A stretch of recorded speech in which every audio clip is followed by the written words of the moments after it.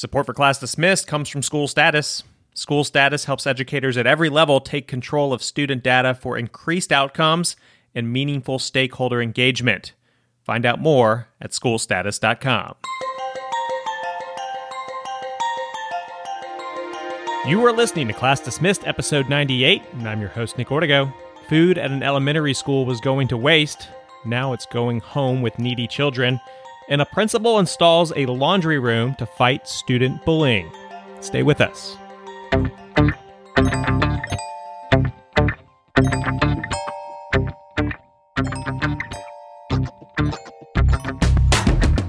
Class Dismissed is the podcast that inspires educators through story. Each week we cover some of the hottest topics and news in the world of education, plus we hear from a guest with a bright idea for education that you can apply in your community. This week, how a Florida teacher transformed a remedial reading course with a socially relevant reading program. Hello everybody, Nick Ortego here, and I'm joined by teacher extraordinaire Lissa Pruitt. Lissa, how are you doing? I am great. How is school going? How are the parents? We are nearing the end. Are the parents great? Polite. It's so funny. At this time of year, everybody's ready for it to be over. You always hear these funny memes of teachers counting down the day or whatever. Right. But really, the parents are ready too. They're so tired of making their child's lunch. They're so tired of having to sign that reading log. They're just... Do you have Aunt Becky's at your school? Oh my gosh. You know what I mean? Yes. Is it Lori Laughlin? I don't know. I just call her Aunt Becky. Yeah. Anyhow. Which my sister is named Becky, and she really hates that there's this Aunt really Becky funny thing going around. Yeah, I know. She's totally Aunt Becky it's like naming your child Katrina. Sorry, yes. Katrina's out there, but yeah, you're like. I will say though, that's a pretty name, but there are those parents at my school, but my administrator does a phenomenal job of treating everybody the same. I have worked at a school or a couple of schools before where it depends on who you are. If you're allowed to cut into car line from the wrong direction that you're not allowed to go on, or if you're allowed to bring in food from outside in a in a Chick-fil-A bag that's not allowed. There are schools that the administrator turns a blind eye to some of those moms. Yeah. But not at my school. That's good. Our administrator, he's so friendly and so funny. Yeah. But don't even try to get in a small talk conversation with him, because he's going to be like, oh, I got to go, and he treats everybody the same. So they follow the rules at our school. Hey, I don't have the actual stat, but I heard, and hopefully School Status won't be mad at me for saying this, but apparently your district is the number one district per capita in using School Status. And they're like, whoa. This is awesome. What are they doing? And why such engagement? Well, I think it comes from the top. I know at my school, I like to send out, I make a personal goal for myself to send out 3 positive emails a week. That's good. Because there's going to be a negative. So at least you feel like you're not just complaining, Right. And I always get the most positive emails back, right. So it's just a win-win. Even if it's thanks for the feedback. Absolutely. But our school, my administrator does challenge us. He is checking to see that we're engaging with our parents. That's good. So, we're just one small school in the district, but still, I do know that we have a huge number of outreach. Yeah. We have a lot of feel-good stuff in this episode. Good. It was a few episodes back. What the world needs now. I think a couple episodes back, it was kind of heavy. It was important, but it was kind of heavy. Yeah. Today, let's kick it off. Let's jump into the Teacher's Lounge. What do you know? Okay, this is so cool. And there's lots of things I've heard before of different community organizations doing things where they'll say, hey, we're going to take the leftovers from our wedding and go donate it, to the homeless or whatever. Yeah. But what is so cool to me is Woodland Elementary School in Elkhart, Indiana. Yes. They have started a pilot program with 20 students using the nonprofit organization Cultivate to send home frozen meals in a backpack that really is like a cooler backpack. Yeah, I understand. Almost like one of those freezer bags you get at the grocery store. Yeah, like a freezer backpack. Yeah. And so they've sending home these frozen meals from their school leftovers from lunch and breakfast home for the weekend, the overage. That's cool. And to feed some students that, excuse me. Yeah, sorry. To feed some students that are struggling. So like, all right, so somebody finishes, like they finished serving lunch or breakfast, and we're talking about like food that just never even got handed out. That's right. Like it's still behind the lunch line. Yeah. And they're just probably popping that in the freezer because it might be Tuesday that they're doing this. It might be Tuesday, Wednesday, Thursday, and then on Friday they're shipping it out. Well, the way Cultivate is doing this is a nonprofit organization that comes to the school, gets the leftovers, takes it and distributes it and packages it and freezes it and then brings it back Friday to go home in backpacks. So each child gets like 8 meals over the weekend. This just makes complete sense. And we know that there's already a lot of backpack buddy type things. Right. And usually it's the non-perishable stuff, the mac and cheese and the canned goods and stuff like that and the bars and everything, which is fantastic. But this is smart because rather than like we already have food, we already bought some, let's not throw it out into the trash. And they say that like even the cafeteria workers, like they know they're hungry students. Like they know which ones are just there for the meal and have waited for that moment all day. And so they know that they don't often eat in the evenings. Right. So they're feeding them breakfast and lunch. And they say that it's hard. It's hard not to try to give them more, and now they can. One of the cool things about this Cultivate organization is that some of their food, they take donations from different events around town. Okay, so it's not just like the elementary school. No, they do this already. It's a nonprofit. They do this already for the community. And like some of their food comes from like the University of Notre Dame. Right. And like different huge events. People that cater to large events and then just have major overages. And then they come pick it up, take it, Notre Dame probably makes good... trying to think of a good Irish food. What is the potatoes? Stew. What's the potatoes with the ground beef and what do you call that one? Help me out. Shepherd's pie. Shepherd's pie. That's probably what they're serving up My over at school Notre makes Dame. a great shepherd's pie. Yeah. That's what my Nobody son was does it saying like the other Notre day. Dame, He was no. like, shepherd's pie is so good, but I've tried to make shepherd's pie and it's not the same Really? as the school. You feel like the school's is better? Yeah, and let me tell you, my school's Thanksgiving feast, the turkey and dressing, Yeah? it's really good. Really? And they'll let you buy it from them, like if you place the order ahead of time. It is so good. It's like the old school kind where the turkey is in the dressing. Yeah. It's all Or one. like mine used to be like, it was like a ball of dressing and then like the turkey like wrapped around the ball. Did that happen? Does that not happen? I don't know about that. Yeah, I don't know. Maybe that's why yours is better. Yeah. Wow. I made a healthy shepherd's pie the other day where I used ground turkey instead of beef and then sweet potatoes instead of mashed potatoes. Cool story, bro. Yeah, thanks. Sorry. Well, okay, so this group, do we know like Cultivate, are they 1,000 people? Are they 100 people? Are they 5 people? Like, does this seem like a big organization? Do we know? I don't know. I know that it was started by Jim Conklin and a local chef, Randy Zilakowski. Yeah, Zilakowski. Yeah. And it was founded in 2016. So Okay, so they've been around for a little while, yeah. and now they're And expanding. I do know that there are lots of, especially in larger areas, they have these kind of outreach.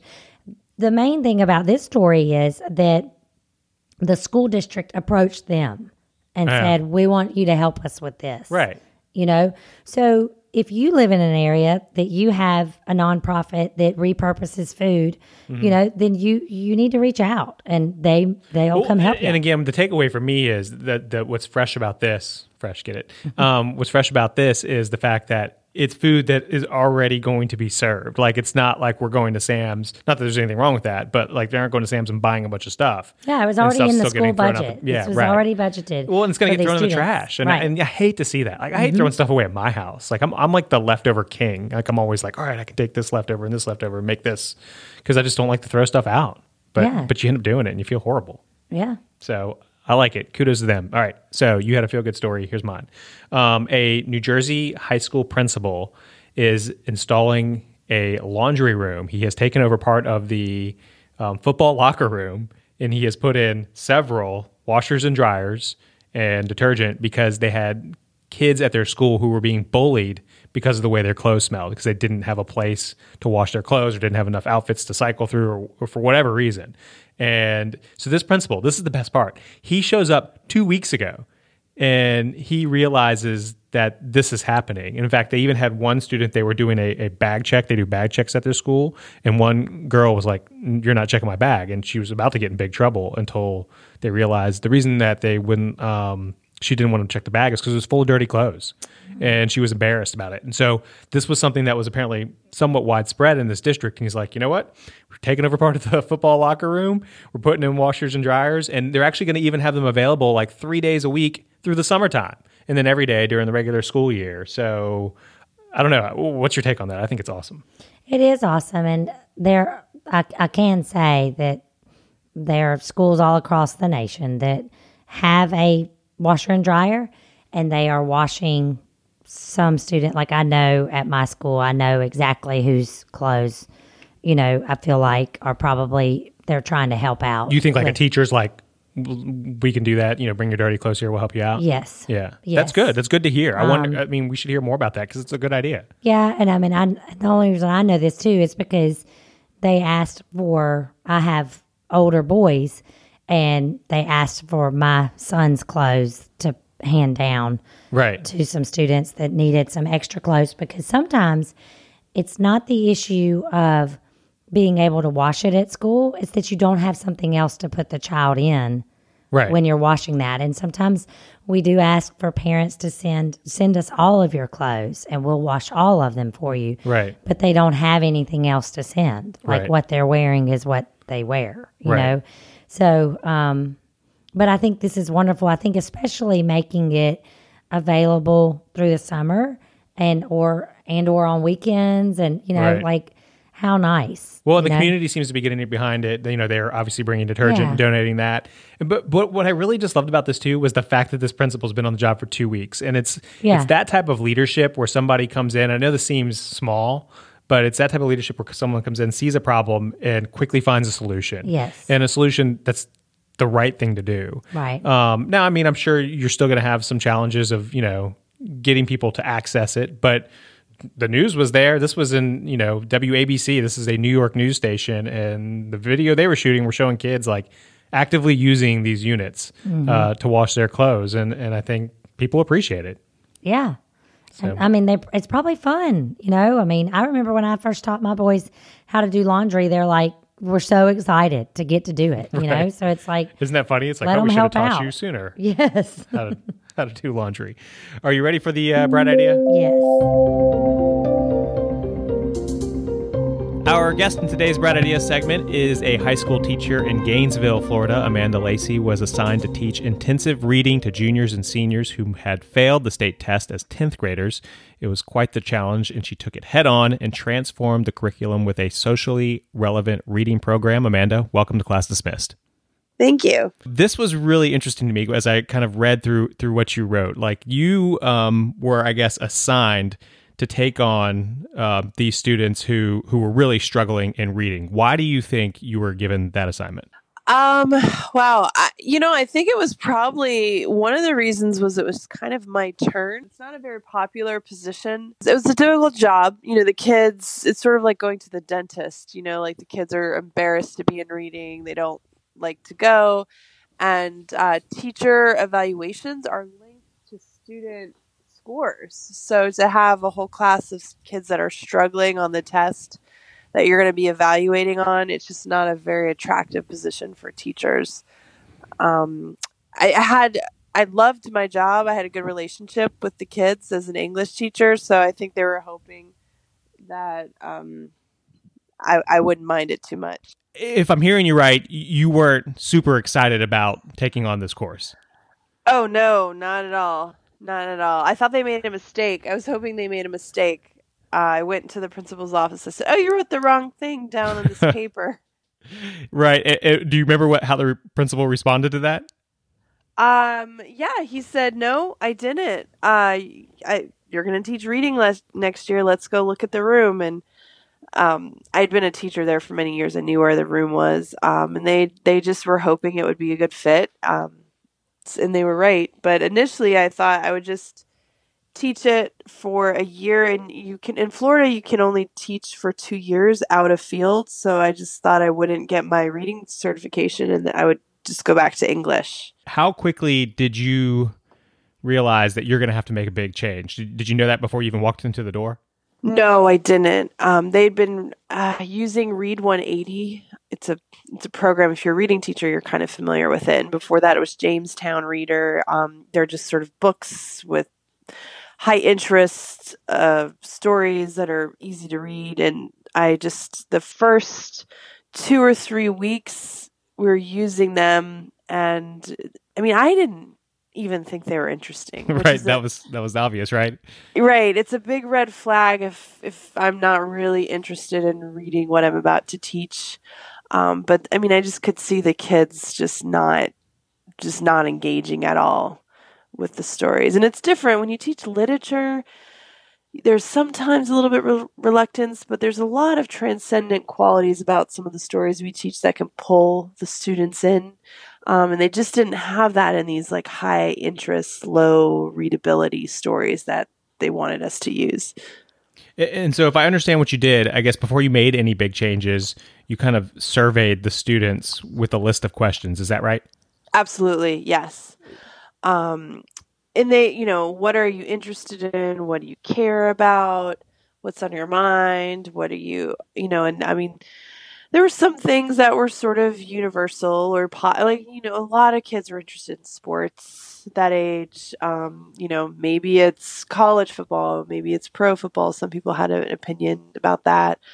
A lot of, then I have some kids that were in our culinary magnet that were interested in cooking and stories about food in other cultures. So, I mean, there were, and some are interested in military stuff, military stories about soldiers. So I just, keep a list of different classes and look at what was, crossing over in each class. But I still would try to look at the students who maybe weren't represented in a lot of areas, and I would pull things I thought that they would like to, and they acknowledged that. They could see that. Or would say, "Hey, you said you're interested in cooking, and I thought we could read this in class." And they would say, "What? You would do that for me?" That's really cool. Yeah. And so did you use that information, of course, to educate yourself about what they're interested in, but did you use it to then bring it to your principal? Like, how did that happen to say, we need to do something different here? Well, I think because the fact that not a lot of people wanted that job, they were pretty happy that I was taking an interest in trying to make it better. And my administration has been really supportive over the years. If I say, "Hey, I have this idea, I want to try it," they said, "Okay, do it. Let's see how it works." So, I just started talking to them about using other stuff, and they said, "Well, as long as they're reading, what does it matter? It should be fine." So they gave me the green light just to encourage me, but I'm not sure if they thought it would work as well as they did, but they also wanted me to have the freedom to do what I think that the students want. Well, and from what it sounds like, so you were about to give the students the opportunity to read things that they're interested in, but you did it in a pretty structured way, right? You had like a weekly schedule. Yes, definitely, and that's important. And I just knew I knew from my experience as a teacher that, for me in my classroom, for the students in my classroom, structure works really well. To have an expectation on Mondays, this is what we do on Tuesday. There's also a lot of the population, they're transient, they're moving, they're going to other schools, they're coming back. There's a lot of absences. So it's easier to just say, "Oh, remember Tuesday, we're doing discussions, so here's the questions. You need to do these at home." So it just helps for expectations. And I might be putting you on the spot to recite some of the schedules. So let me know if I am, and I can help you out there with what I have in front of me. But tell me like what Monday was. Monday, and tell me if I have something different. Monday, we're usually in the lab. We're reading the New York Times or the Washington Post. And, I'm just like, read what you want, read what's interesting. And in those days, I kind of walk around, I see what they're reading. I talk to them about what they're reading or what was going on in their weekends. And so that's what Monday looks like. Right. So Easing into the week. Right, and you're actually using, I guess, current events. It was kind of the assignment, right? And so as you kind of go through the week, was it always current events, or did you like cycle into different types of reading?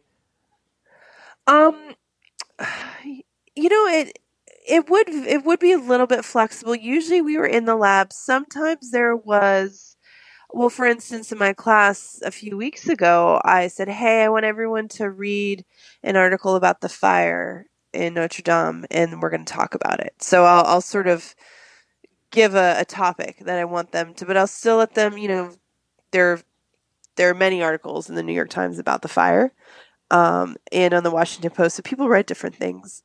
Sometimes I would do an excerpt from a novel or something if the lab was not available. Often testing, we lose the lab. So I would just pull something, or I'd just print an article. But usually it's, I like them to have the choice. That's a huge part of it. When you're talking about 16, 17, 18-year-old students who are reluctant to read, choice is so huge. And adult literacy, like you and I, when we sit down, we're going to read what we want from a paper, You actually provided them what you called a few minutes of me. Can you tell me about that? Oh, yeah. So this is something, it's something that was inspired from Kelly Gallagher, and I don't remember the exact assignment that he does. It's sort of a response to reading, and so I took it and I changed it a little bit for the class, but they bring in something that they've read that they want to share with the class. And again, that's trying to give choice in reading and make it, sort of enrich our classroom community. So said anything that means something to you. So I've had students bring passages from the Bible. I've had students bring, one student wrote a letter that his older sister wrote him before going to college. Mm-hmm. It was really sweet. Was it read in front of the class, like almost like open mic night, I guess? Yeah, definitely. Yeah, it's sort of like that. Another student did like a slam poetry thing. We're talking about open night, a poem that she wrote, and she read it. And this student that I'm thinking of, she actually started with her back to the class because she was nervous and she didn't want to do it. And by the time it was over, she had turned around and everyone was cheering and hollering and, encouraging her to go on. I read that you had one student that actually did one about how to create the perfect brow arch, like eyebrow arch, right? Yes. She did, and she demonstrated on me, and we talked about it before, but she did that. There have been a few students who've come in with tutorials, and then they have to write part of it. Then they'll write something that they're sharing. How to apply your eyeshadow, how to have the perfect waves in your hair, the process to create good waves. Just really interesting and very educational for us. So, and people then they just get so excited about sharing. They ask if we can do another one because they have something else they want to share with the class. Some will do praise songs from church, and they ask everyone to sing along with them. It's mostly really great. It's mostly awesome, but I have had classes where it's just been a dud. Like people bring in stuff and they read straight from the paper, and I guess it's like that in the professional world too. I mean, sometimes you get in front of a room and it falls flat. So there's probably a lesson to be learned there as well. You have these students who they really were not performing well in terms of reading. They were doing poorly on the test. I mean, when you start seeing them get excited about reading content, I mean, how rewarding is that for you? Oh, it's great. I mean, it's the reason I decided to get certified in reading, because it's fun. It's exciting. It's fun. It's interesting. Students will email me links to things they're reading at home, not even as an assignment. Hey, can we discuss this in class? You started this how long ago? Was this years and years ago? Well, probably about 5 years ago, and it was not something I sat down and it was perfect right away. It took 3 or 4 years to tweak it. Lab days on Monday, for instance, Monday is a high absence day with students. And it was, like students would miss the discussion. And it was difficult to really have them get what they needed to from the discussion if they weren't there. So that's why I made it sort of an independent reading day on Monday. What type of results have you seen, and when did you start to see those? Probably around 4 years ago, 3 years ago. There was a year we had 100% every single student pass their reading exam. Wow. And it was unprecedented. And after that happened one time, it changed the tenure of the class. Like inspiration, like the success was very inspiring. When the students in the class saw that other students were doing it and they could do it, then it started happening more. The next year we had, 98% pass. And so it just, the reputation of the class changed for something that people were embarrassed about, something that was fun and engaging, and just the kids knowing that other kids could succeed, having that confidence really changed it. I don't think it was just the reading materials. And for a long time, I felt like a fraud because I'm like, I'm not really doing anything that's really specialized. It's just, being engaged. Oh, and I gotta understand you there. You said you felt like a fraud for a while because I don't follow you there. We're just, reading and talking about what we're reading. We're just taking a practice test and talking about it. But having the community and building the relationship with the students where they felt happy to be there and they felt safe and they were encouraged really breeds success. So it's not even the instruction was super specialized or, anything different than what I was doing before. It was just the community building and the engagement that changed it.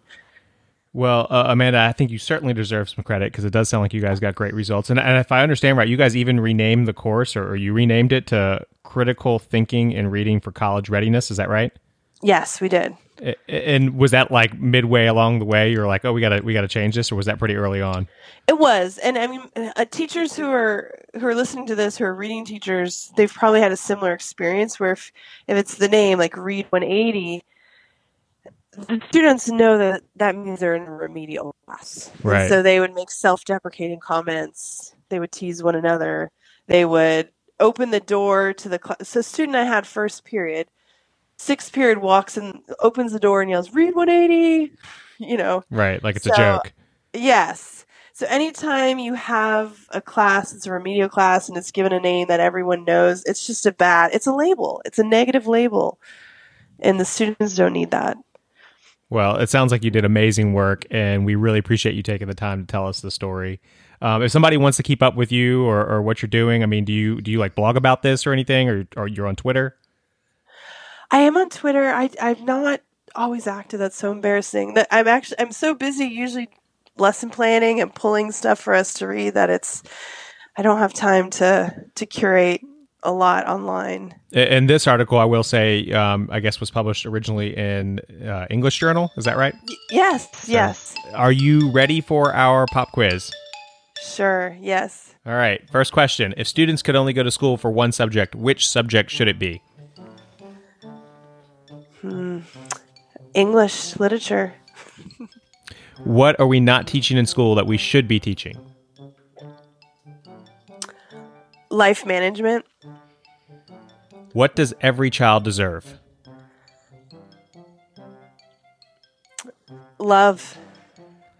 What's the biggest challenge for today's educators? I would say salary and class size. How large are your classes? The reading classes are now pretty small. They have been 30 before, but there's a point where I've said, I'm not going to do this if they're that big. Right. I just can't do what I'm doing. And again, thanks to my administration, who's pretty supportive, they're like, okay, we want you to stay in there. We want everyone to be successful so we can make them smaller. Right now, my English classes are 29, 30. What's the best gift to give an educator? Ooh, that's a good one. Dark chocolate or coffee? Which teacher changed your life? Miss Cole, my 11th and 12th grade AP English teacher. I think about her now. I mean, she seemed like she was 100 years old, but she gave us, we wrote all the time in there. And not only did we write essays, but she would give them back within 2 days. And I don't even know how she did that. Now as a teacher, I look back and, but that's where I learned to write. That's where I learned to love writing and to love literature. And she did the assignments with us. She would share an essay that she wrote on the same thing, which was great. That is really cool. You don't hear a lot of that. No. She said, okay, so here's the essay I did on this, and let me read it to you, and we'll talk about it. And it's not as good as some of the ones you guys probably wrote, but here it is. So she was just doing it with us. She was awesome.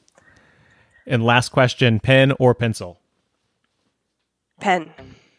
All right, Amanda Lacey, we appreciate you taking the time to chat with us. Thank you. Keep up Bye-bye. the great work. That's going to do it for this episode of Class Dismissed. We want to hear from you, so if you want to send us an idea or a comment, remember you can always email us at info@classdismissedpodcast.com. We're here to support educators, but we need your support as well. So if you like what you heard today, please be sure and hit that subscribe button, and we'd also love it if you'd leave us a 5-star review.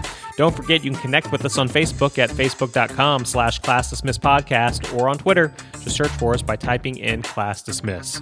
On behalf of Russ with School Status and Lissa representing all the teachers out there, I'm Nick Ortego, and I'll talk with you next week. Class dismissed.